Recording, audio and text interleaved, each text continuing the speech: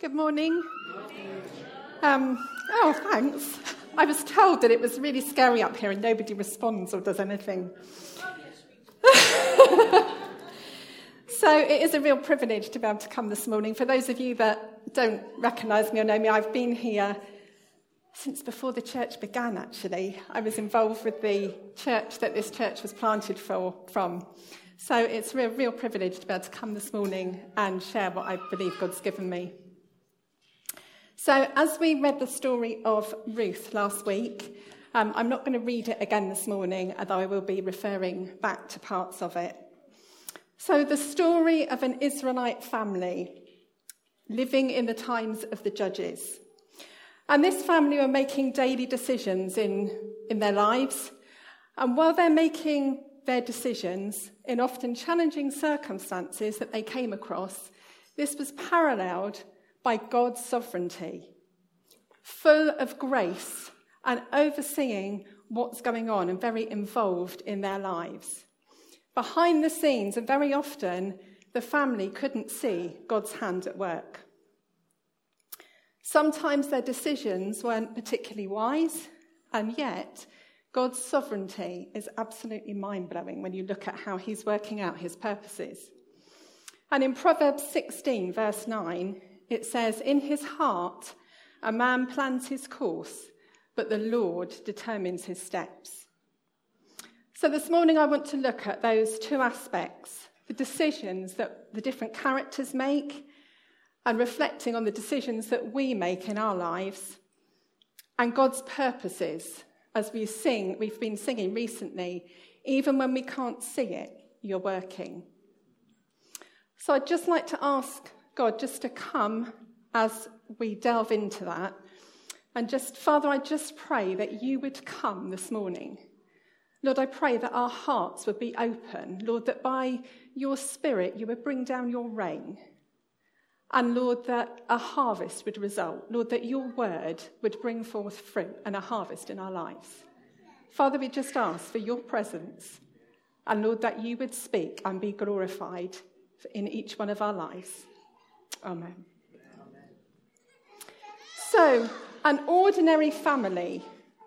It might feel like it's in the book of Ruth, so this is an amazing family. Before these things unfolded, this family was not heard of.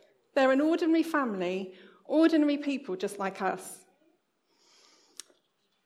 But the decisions that they made not only affected them as an individual, but it also affected other family members. So what influenced their decisions? And what does or should influence the decisions that we make? And how do we see God's sovereignty and grace at work? In the life of this ordinary family, God was accomplishing his purposes, not only for them, but for us, more than 3,000 years later. Incredible, what the decisions that they made and the impact that has on us today. So the days of the Judges where they were living Israel had no king at this time, and everyone did as he saw fit. They'd been brought into the promised land, they'd come through in exile, and now they were living in this cycle of pleasing themselves, and then God would bring judgment. They would repent, and he'd bring them deliverance, and he'd bring them a judge, and they'd be obedient for a while, and then again they go back to godless living. And Bethlehem at this time, Bethlehem is called, the name of it means the land of bread. And yet there's a famine. And God had said to the people as they were coming, as he was coming through, he said that if they weren't obedient to him, he would bring judgment in the form and punish them for their disobedience, and they would have famine. And at this point in time, there is a famine in the land. So Elimelech is the first character that we see. It was a patriarchal society, so the father would take the decision, and his decision was to take his family out of the promised land into another country. So whether he was not trusting God for his provision, whether he thought there wasn't really enough and he wanted better for his family, For whatever reason, he saw fit to take his family out of Bethlehem, to leave the land of bread, the land that God had taken them into. They weren't strictly forbidden to leave. However, he took them to Moab. And Moab was probably not the best place to go. When they came out of Egypt and travelled to the Promised Land, they went through Moab, and the Moabites, interestingly enough, wouldn't give them bread or water. Which I found quite fascinating, because if they didn't give them bread and water when they came through, and yet in this time of famine, Elimelech's taking his family to Moab, looking for food. So they were enemies of God. But his decision took his family away from God and trusting in his provision to this pagan land where not only did they not feed them on their way through, they worshipped pagan gods. They escaped famine by doing what was right in Elimelech's eyes, rather than trusting God's provision and promises. How easily do we make decisions where we want to satisfy our physical needs and have comfort in the temporary, rather than trusting God or leaning into him? And even as I was thinking about this, even in small decisions, I don't know about you, but I'm not one of these people that goes without breakfast. When I get up, particularly on a working day, I have to have food. And before that, even more importantly, I have to have a cup of tea. If I don't have my cup of tea and food, then I won't get to work. That is priority. However, more importantly, particularly in the job that I'm doing at the moment, if I go without God, I'm in big trouble. Now, that's not to say if I don't spend time with God, he's not with me. Don't hear what I'm not saying. But if I don't have God with me, if I don't feed on him, I'm going to be in more trouble than if I'm a bit hungry. And yet, in my mind, when I get up in the morning, guess which I do first? Of course, I read my Bible. Not. I get my breakfast. And if I'm a bit short on time, it's my breakfast that I have. It's God that gets pushed to the side. Little decisions sometimes that we make where we don't make the right priorities. Our physical well-being seems more important. So in this case, Elimelech's decision had taken them out of the Promised Land into the land of the enemies. And Elimelech dies. Later on, Naomi blames God for that, and it's not clear whether this was God's judgment or whether in the course of events it wasn't specifically judgment, but he dies. So having taken his family, wanting to provide out into a land where there was food, they are left now. A widow with 2 sons. And their provision in Elimelech had gone. And yet God's grace and his sovereignty was on this family. They didn't all die. God had a plan for them and even used those decisions that aren't necessarily the best and is going to turn them around for his purposes. The verse in Romans that says, "And we know that in all things God works for the good of those who love him, who have been called according to his purposes." And that runs through this story. God is working his purposes out. He is sovereign, and he is sovereign in our lives as well.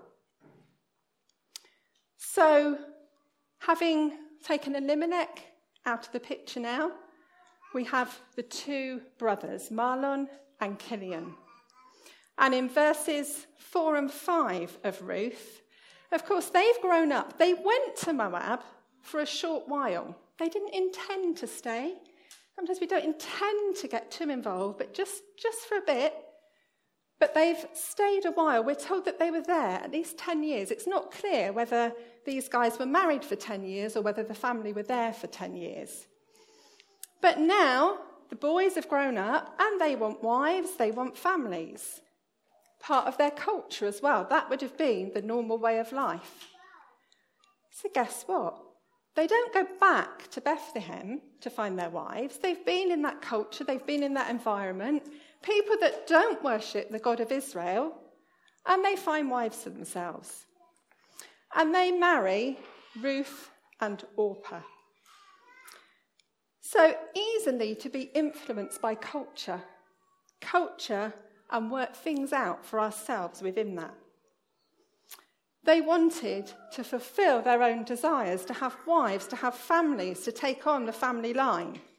There was nothing wrong with that.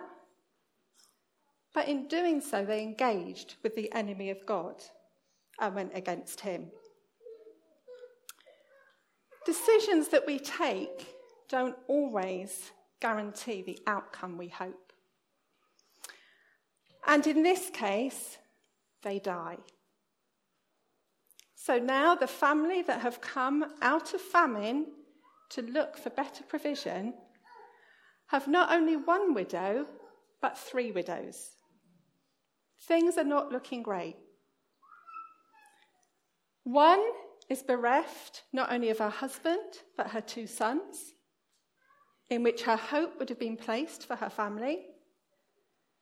And the 2 Moabite women who married are left as widows.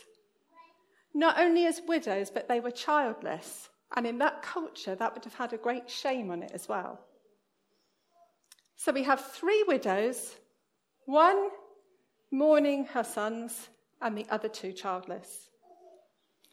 Life is looking hopeless. They have no one to provide for them. It was the men, it was the husbands, particularly in that culture, that provided. What do? They've got pain, they've got grief.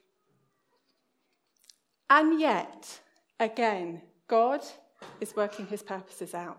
In the midst of the darkness, as we sang this morning, there is light. God is working his purposes out, and in the midst of that, his grace in choosing Ruth. Even though she was a Moabite, he saw her heart. And in becoming a wife, a Gentile woman to an Israelite, she was brought in to the Messianic line.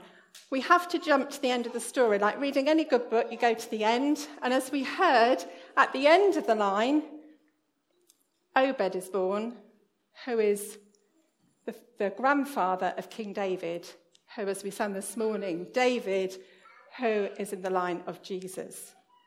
So Ruth, a Gentile by marrying, is brought into this Messianic line. And even by the fact she didn't have a child and it brought shame upon her, that was part of God's plan. Because had she had a child, then the story would have changed.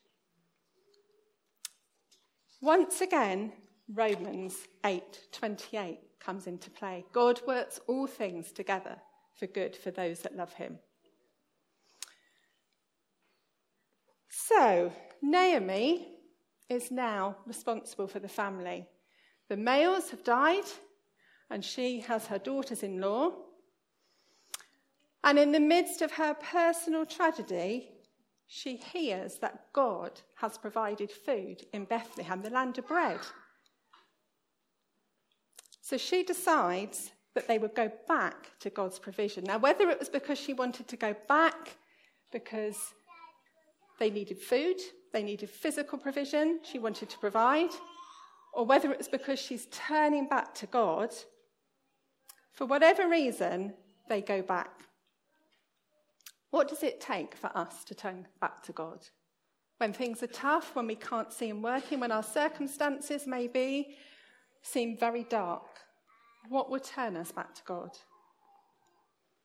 How bad do things have to get before we turn back to him? For Naomi, she took her daughters-in-law with her to start with. They set out on the journey. But actually, these daughters-in-law, Ruth and Orpah, had been very, very loyal. The word that is used is kindness. And that translation is a type of love called hesed. And it's not done out of obligation. As we were talking this morning about God's love for us and resting in him, this is a love that is not out of obligation, but it's very loyal, and it can be depended upon, and it's very committed affection. and it gives itself to another. And this is the love not only that Orpah and Ruth had showed when they were married to their husbands, but they were now showing that love to Ruth. Showing that love to Naomi. Naomi wants what's best for them. She is in a hopeless situation. And she prays that God would bless these women as they have blessed her and her family. And that they would find husbands by going back home. Now, by going back home, they'd be going back to their gods. And yet Naomi saw that as better for them, that they would have a hope, that they would be able to have a family who would provide for them and continue with their lives and have provision. Naomi was very bitter at this point, bitter with God for taking them out, for not providing for them, and sees God's hand against her. She can't see God's purposes being worked out. And she attributes the tragedy to him. And even in that, she acknowledges his hand. She looks to God. She's saying it's him. And yet she's in a desperate situation. So she prays for these girls to be blessed and to be sent back home, where they can have husbands. And finally, Orpah is persuaded. How often, when God's ways are not ours, do we lack trust in him and try and reject him because it doesn't fit our plans? Naomi had lost so much. She was complaining to God, and yet she's now telling her daughters-in-law to leave. So she'd lost everything, and now she's telling her daughters-in-law to go too. She wants it worked out. She wants the best for them. Was it really for their best? Was it the only way she could work it out? Looking at the practical, the here and now, the provision for them. I don't know how many of you have heard the story of the man there's some floods, and he went up onto the roof of his house as the floodwaters increased, and he prayed to God and said, God, save me. Come and rescue me. And a neighbour went past in a canoe, and he says, okay, God's going to rescue me. And then the police went past in a motorboat, and he said again, no, it's okay, God will rescue me. And finally the helicopter comes along, lets the rope down, and says, come on, we'll rescue you. And he says, no, God's going to rescue me. When the man gets to heaven, he says, God, why didn't you rescue me? And God says, but I sent a canoe and a motorboat and a helicopter, but you didn't get in. And isn't that so often like us? God brings things along and we don't always recognise it, because in our thinking, that's not how God was going to do it. God's going to do it this way, my way. Not like that. And sometimes we don't recognise what God is doing. As it says in Isaiah, my thoughts are not your thoughts. Neither are your ways my ways, declares the Lord. As the heavens are higher than the earth, so are my ways higher than your ways, and my thoughts than your thoughts. So Naomi realises then that Ruth is determined to go with her. And she yields to Ruth's determination and love. So she returns to the promised land, the land of bread. And her people there didn't recognise her.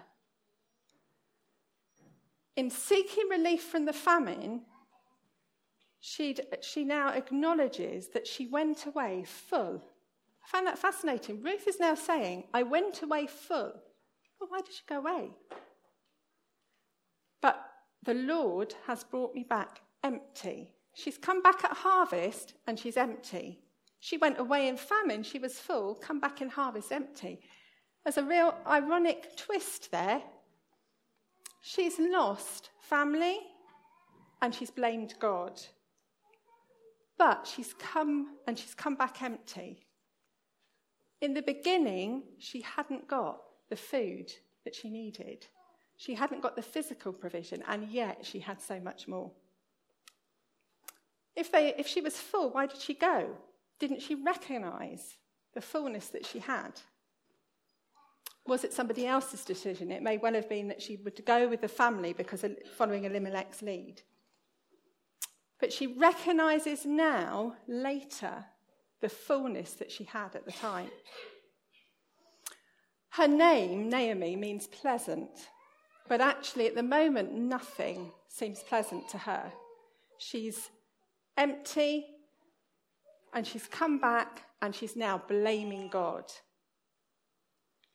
She's become bitter and can't see God's hand over her situation. But God has preserved her life. God has brought her back into the land of bread. His grace on her life, regardless of her motivation and her decisions and why she came back, God is the one who brought her back. And she has a faithful daughter-in-law who has come back with her.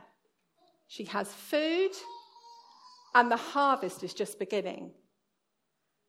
And little does she know that God's love and grace upon her will provide her with a grandson who is going to be the kinsman redeemer for that family.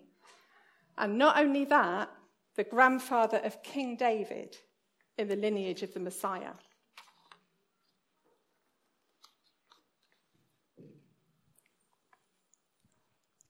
So that brings us to Orpah and Ruth.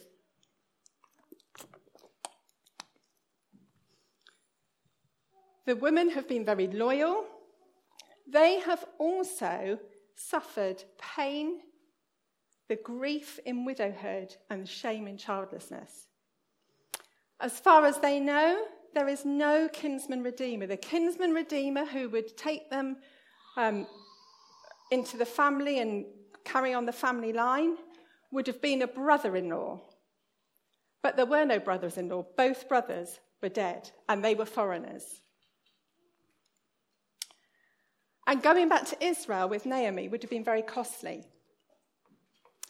But they set out, both of them, with Naomi to start with, and in an emotional farewell, they both refused to go.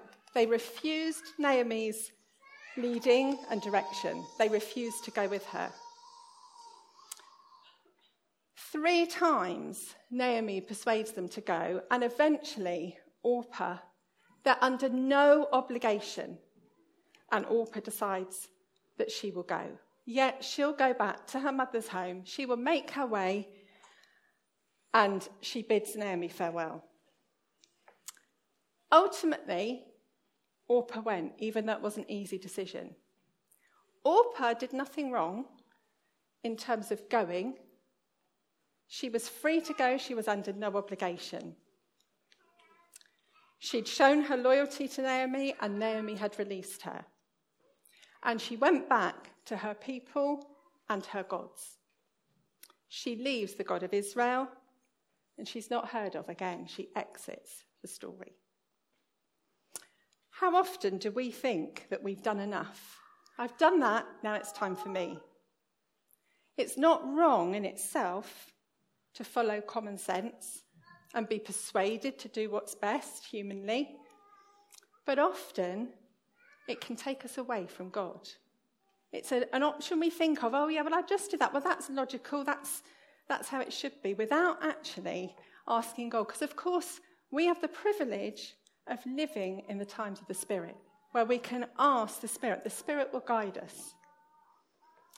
We see our own solutions and can wander away from God. Ruth, on the other hand, clings to Naomi. In verse 14, it says, "At this they wept aloud again. Then Orpah kissed her mother-in-law goodbye, but Ruth clung to her." This is a pivotal moment in this story. Have you ever wondered what would happen if Ruth hadn't clung to Naomi? As far as Ruth knew, she was making a decision to serve Naomi, to go with her, as we'll see in a minute, because she's serving her God. Had in that moment Ruth said, "No, I'm under no obligation either, I'm going to go home," it would have changed her life, it would have changed her family's life, and it would have changed our lives, our history. In this moment, and as part of God's sovereign plan, she makes that decision. She may never have known the impact of that decision. That simple decision in everyday life to go with her mother-in-law, she may never have known the consequences of that and how it affected so many other people. Simple and yet profound in God's purposes. In one of the books that I looked in, the verb cling is the same as that used in marriage in Genesis 2:24. Therefore shall a man cleave unto his wife. Ruth, in total commitment, put care for Naomi before her own interests. Love is not self-seeking, from 1 Corinthians. So this pivotal point for Ruth, for her family, and for us. And even then, when Ruth had said she would cling to Naomi, Naomi was not satisfied and for a fourth time tried to persuade her to go back home. At which point, Naomi says, but Ruth replied, "Don't urge me to leave you or to turn back from you. Where you go, I will go. And where you stay, I will stay. Your people will be my people, and your God, my God. Where you die, I will die, and there I will be buried. May the Lord deal with me, be it ever so severely, if even death separates you and me." She was totally committed. She was determined, and I don't believe taking a decision like that, especially when you've been persuaded 4 times to go back home, that would be like, "Oh yeah, okay, I'll come with you." I believe Ruth had decided in her heart beforehand, and she had decided that she was going to go with Naomi. She was not going to leave her. It's a decision that she'd already decided, or in the moment it may well have changed. Crucially, it wasn't just to serve Naomi. She was serving the God of Israel. She'd seen something of Israel's God, even through the circumstances and the hard times that they'd had. She had seen something of the God of Israel, and now she was giving her allegiance to him. Not only committing herself to him, but to his people, and in so doing, serving Naomi with an ongoing, loyal, selfless love. In doing so, she was giving up any hope of marriage. As far as she knew, there was no kinsman redeemer. And in giving her allegiance to serve Naomi, she then would have not been able to marry into another family. She was giving herself not only for life, not just for a while, but she actually commits to death. And in marriage, where the marriage vows commit until death us do part, Ruth is committing to Naomi, not only to Naomi's death, but to Ruth's death. She says she will be buried there. She has no intention of, well, I'll serve you, and when it's finished with you, I'll go back home. She was giving herself for life to be buried in a foreign land. Going to that foreign land, she was going to be destitute. She was a Moabite. The Israelites didn't like them. They were enemies. She would be despised. And she had no kinsman redeemer, and yet she had a mother-in-law, and a bitter mother-in-law, to provide for. It was going to cost her dearly. The life circumstances were hopeless. And I think sometimes the pain of Ruth in it is that Naomi's pain comes through, but Ruth too is widowed and childless. but she recognises the one true God and was willing to serve him in serving Naomi. She sacrificed her own life and trusted God's provision, and her love and determination were irresistible. How often are we willing to sacrifice our lives to serve family with great kindness and devotion at the expense of ourselves? Jesus, talking to his disciples in John 13, says, "Love one another. As I have loved you, so you must love one another. By this, all men will know that you are my disciples, if you love one another." As God's people, we heard the other week that we are family. It applies to us as a body too, not just natural family. That's how others will see Jesus in us and want him. And in my own life, when I was asked to preach on Ruth, I found it quite interesting. Some of you will know that I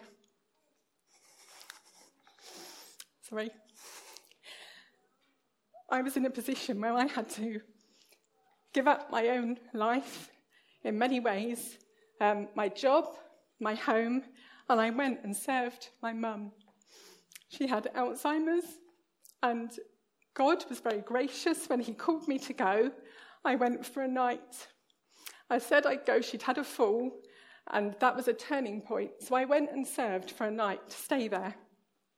And that night became 2, 3, and then it became weeks and months and years. Circumstances were tough. Circumstances not only at home and in the care, but circumstances at work took a massive turn, and probably the toughest time I've had in my working career as well. And yet, God was faithful. And in that time, God showed me a number of things that I know without that, he wouldn't have been able to do. As we serve him, one of the biggest things, life is not life here on earth. Life is for eternity.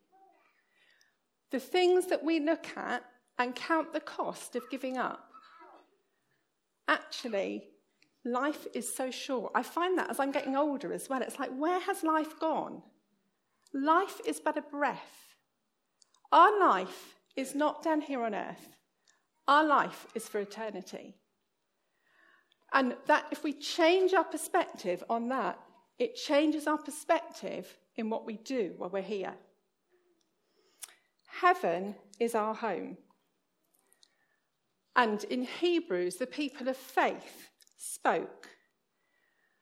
And they were still living by faith when they died. They did not receive the things promised.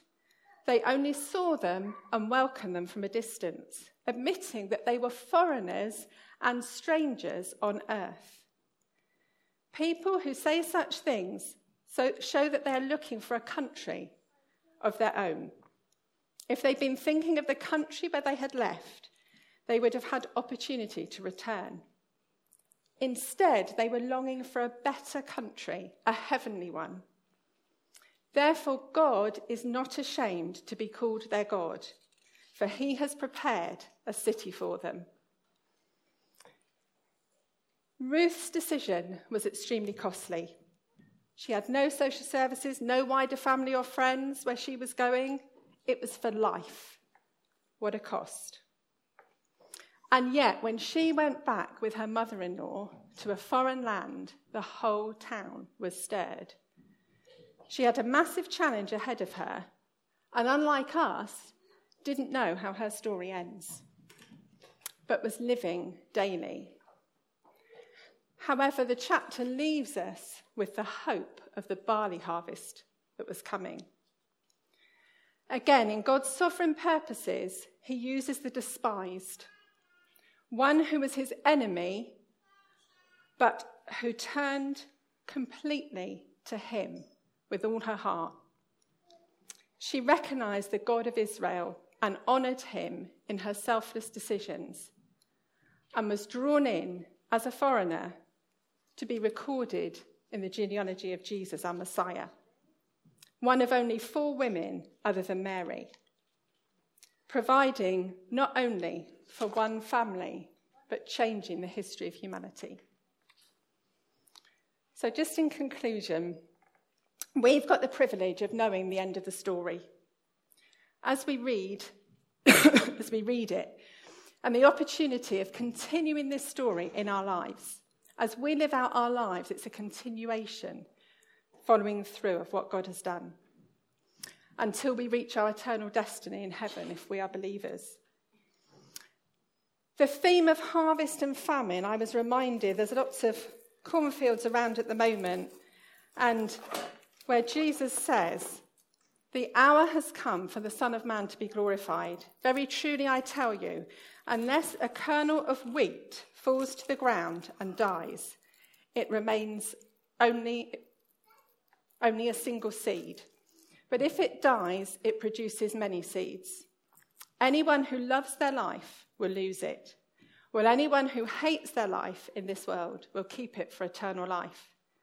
Whoever serves me must follow me, and where I am, my servant also will be. My Father will honour the one who serves me.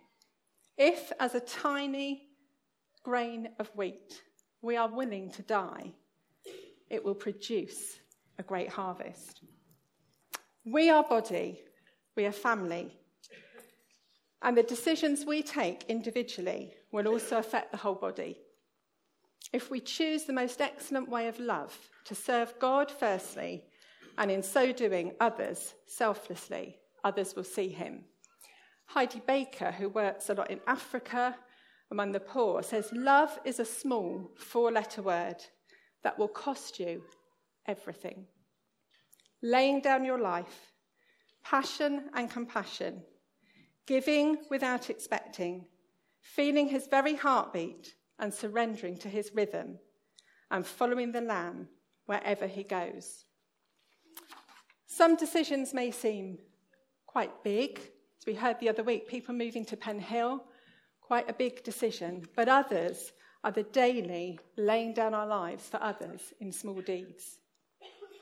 How often the decisions we take, like the characters in Ruth, is to do what's right in our own eyes, what's common sense, what's logical, working it out for God rather than looking to him.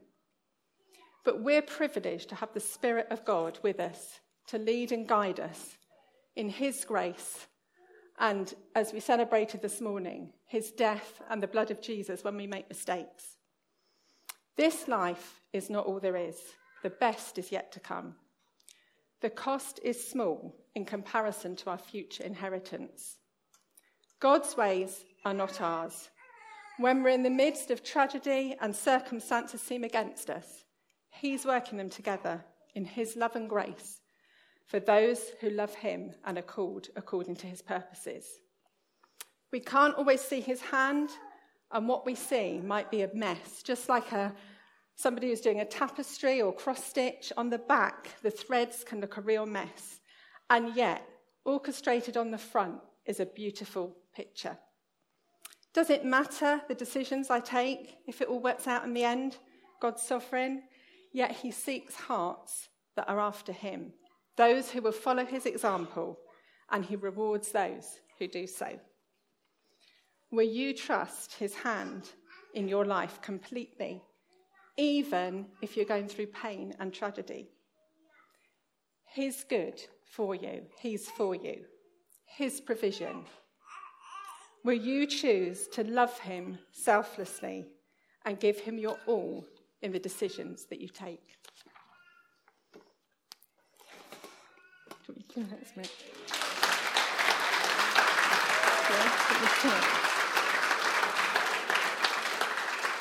Sorry, I've gone way over. No, you're fine. Brilliant. Well done. So good. Yeah, go on, Anita. Lead us. So much good stuff in there. Look, I tell you what we should do. Sorry. I know, because I've seen Sharon's notes. She's got some categories that she just felt that God wanted us to pray for this morning. Some different groups off the back of what she shared with us. And so, what I'd love you, Sharon, just to say what you felt in terms of who we should pray for. And then, just before, as we finish, let's if you want to respond in that way, we'll all close our eyes, we'll just get before God, and then maybe we could just respond where we are in our seats if any of these things kind of, you feel God just wanting to deal with you or bless you or just encounter you this morning in any of these categories. So let's close our eyes, let's just get before God now. Just allow him to minister to us by his Spirit, just as we close, and just in all that Sharon's shared with us this morning. Let me just pray. Father, Lord, I thank you for this story of Ruth. Lord, I thank you for all that Sharon's unpacked for us this morning. And Lord, just there's so much to challenge us there and to provoke us, Lord, and to speak into our hearts. And Father, I just pray that you come by your Spirit now. Lord, I pray that you would pour out your Spirit on each of us. I pray that you would just nudge us and prompt us, Lord. I pray that we might do business with you, Lord, before we rush off into the next thing in life. Lord, please use this moment. Father, we give ourselves to you now. Come, Holy Spirit, we pray. Go on, Sharon.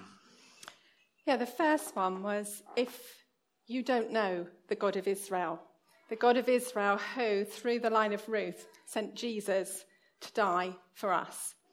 And as Ruth gave her allegiance to the God of Israel, if you want to serve God, if you've started hearing about him, or you'd just like to know more, then we'd love to talk with you. The second one was for carers. Knowing the costly decisions as you care for another, as you lay your lives down. Or if it might not be in care, if you feel that you're laying yourself down at the moment and just would like God to refresh you and refill you, then I'd love to pray for you, particularly those that are caring full-time with all that goes with that. The third one was those, if you have been challenged in terms of making decisions for God that are selfless rather than trusting yourself, or want to take steps towards it. I know sometimes it's not easy. You might think, oh God, I'd like to, but I really don't know if I can right now.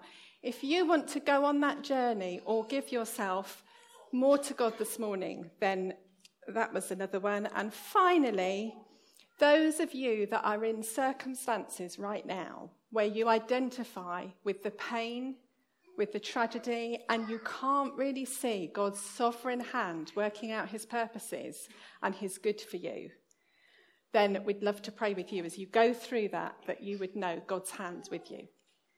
Right. Okay, let's just keep our eyes closed. If any of those just speak to you right now, if you want to respond to God, then why don't you stand before him, just as a way of responding now.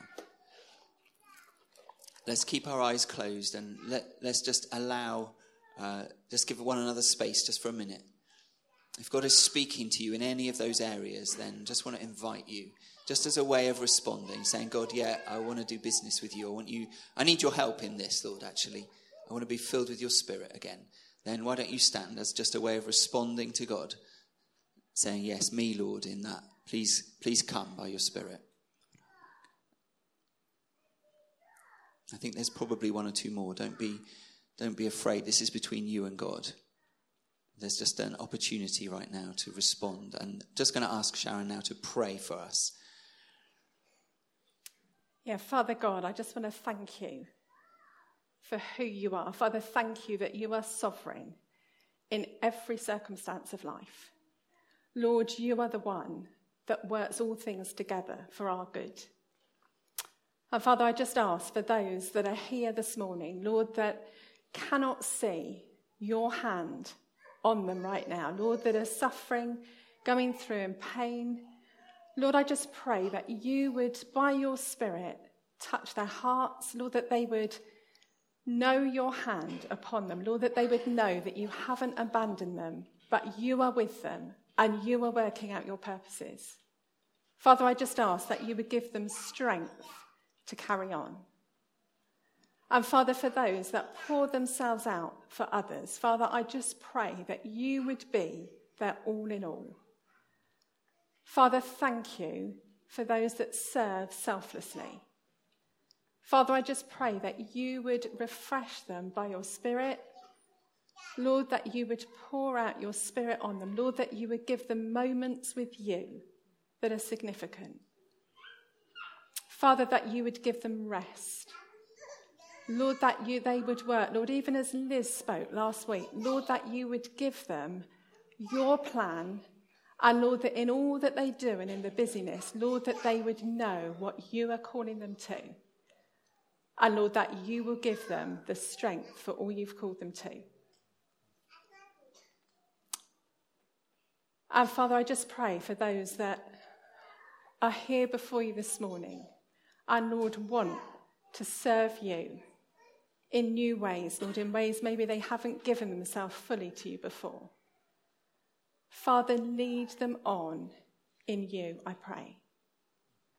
Lord, take them deeper. Help them to know your hand upon them and your equipping by your Spirit. Lord, it's not something that we can do on our own, but Lord, it's receiving from you to lay ourselves down before you and to serve others.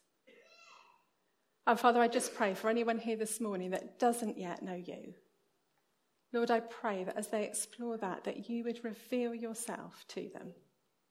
Lord, for your hand to be upon them. And Lord, that today would be a day that they remember when their life was changed forever. And Father, I just ask for your blessing upon each one of us. Lord, that you would help us to walk with you. Lord, in the decisions we make, in the small deeds of service, in the daily walk with you. Lord, help us to walk as Ruth did. And Lord, not to count the cost to ourselves, but Lord, to give ourselves completely to you. Father, we just ask for your equipping by your Spirit. Lord, we acknowledge we can't do it alone. Lord, it's not about doing, but it's about being in you. And Lord, letting you enable us to do that. Father, help us to play our part, that you would be glorified in our lives, in this church, and in the town and the nations that we serve, for your glory. Amen.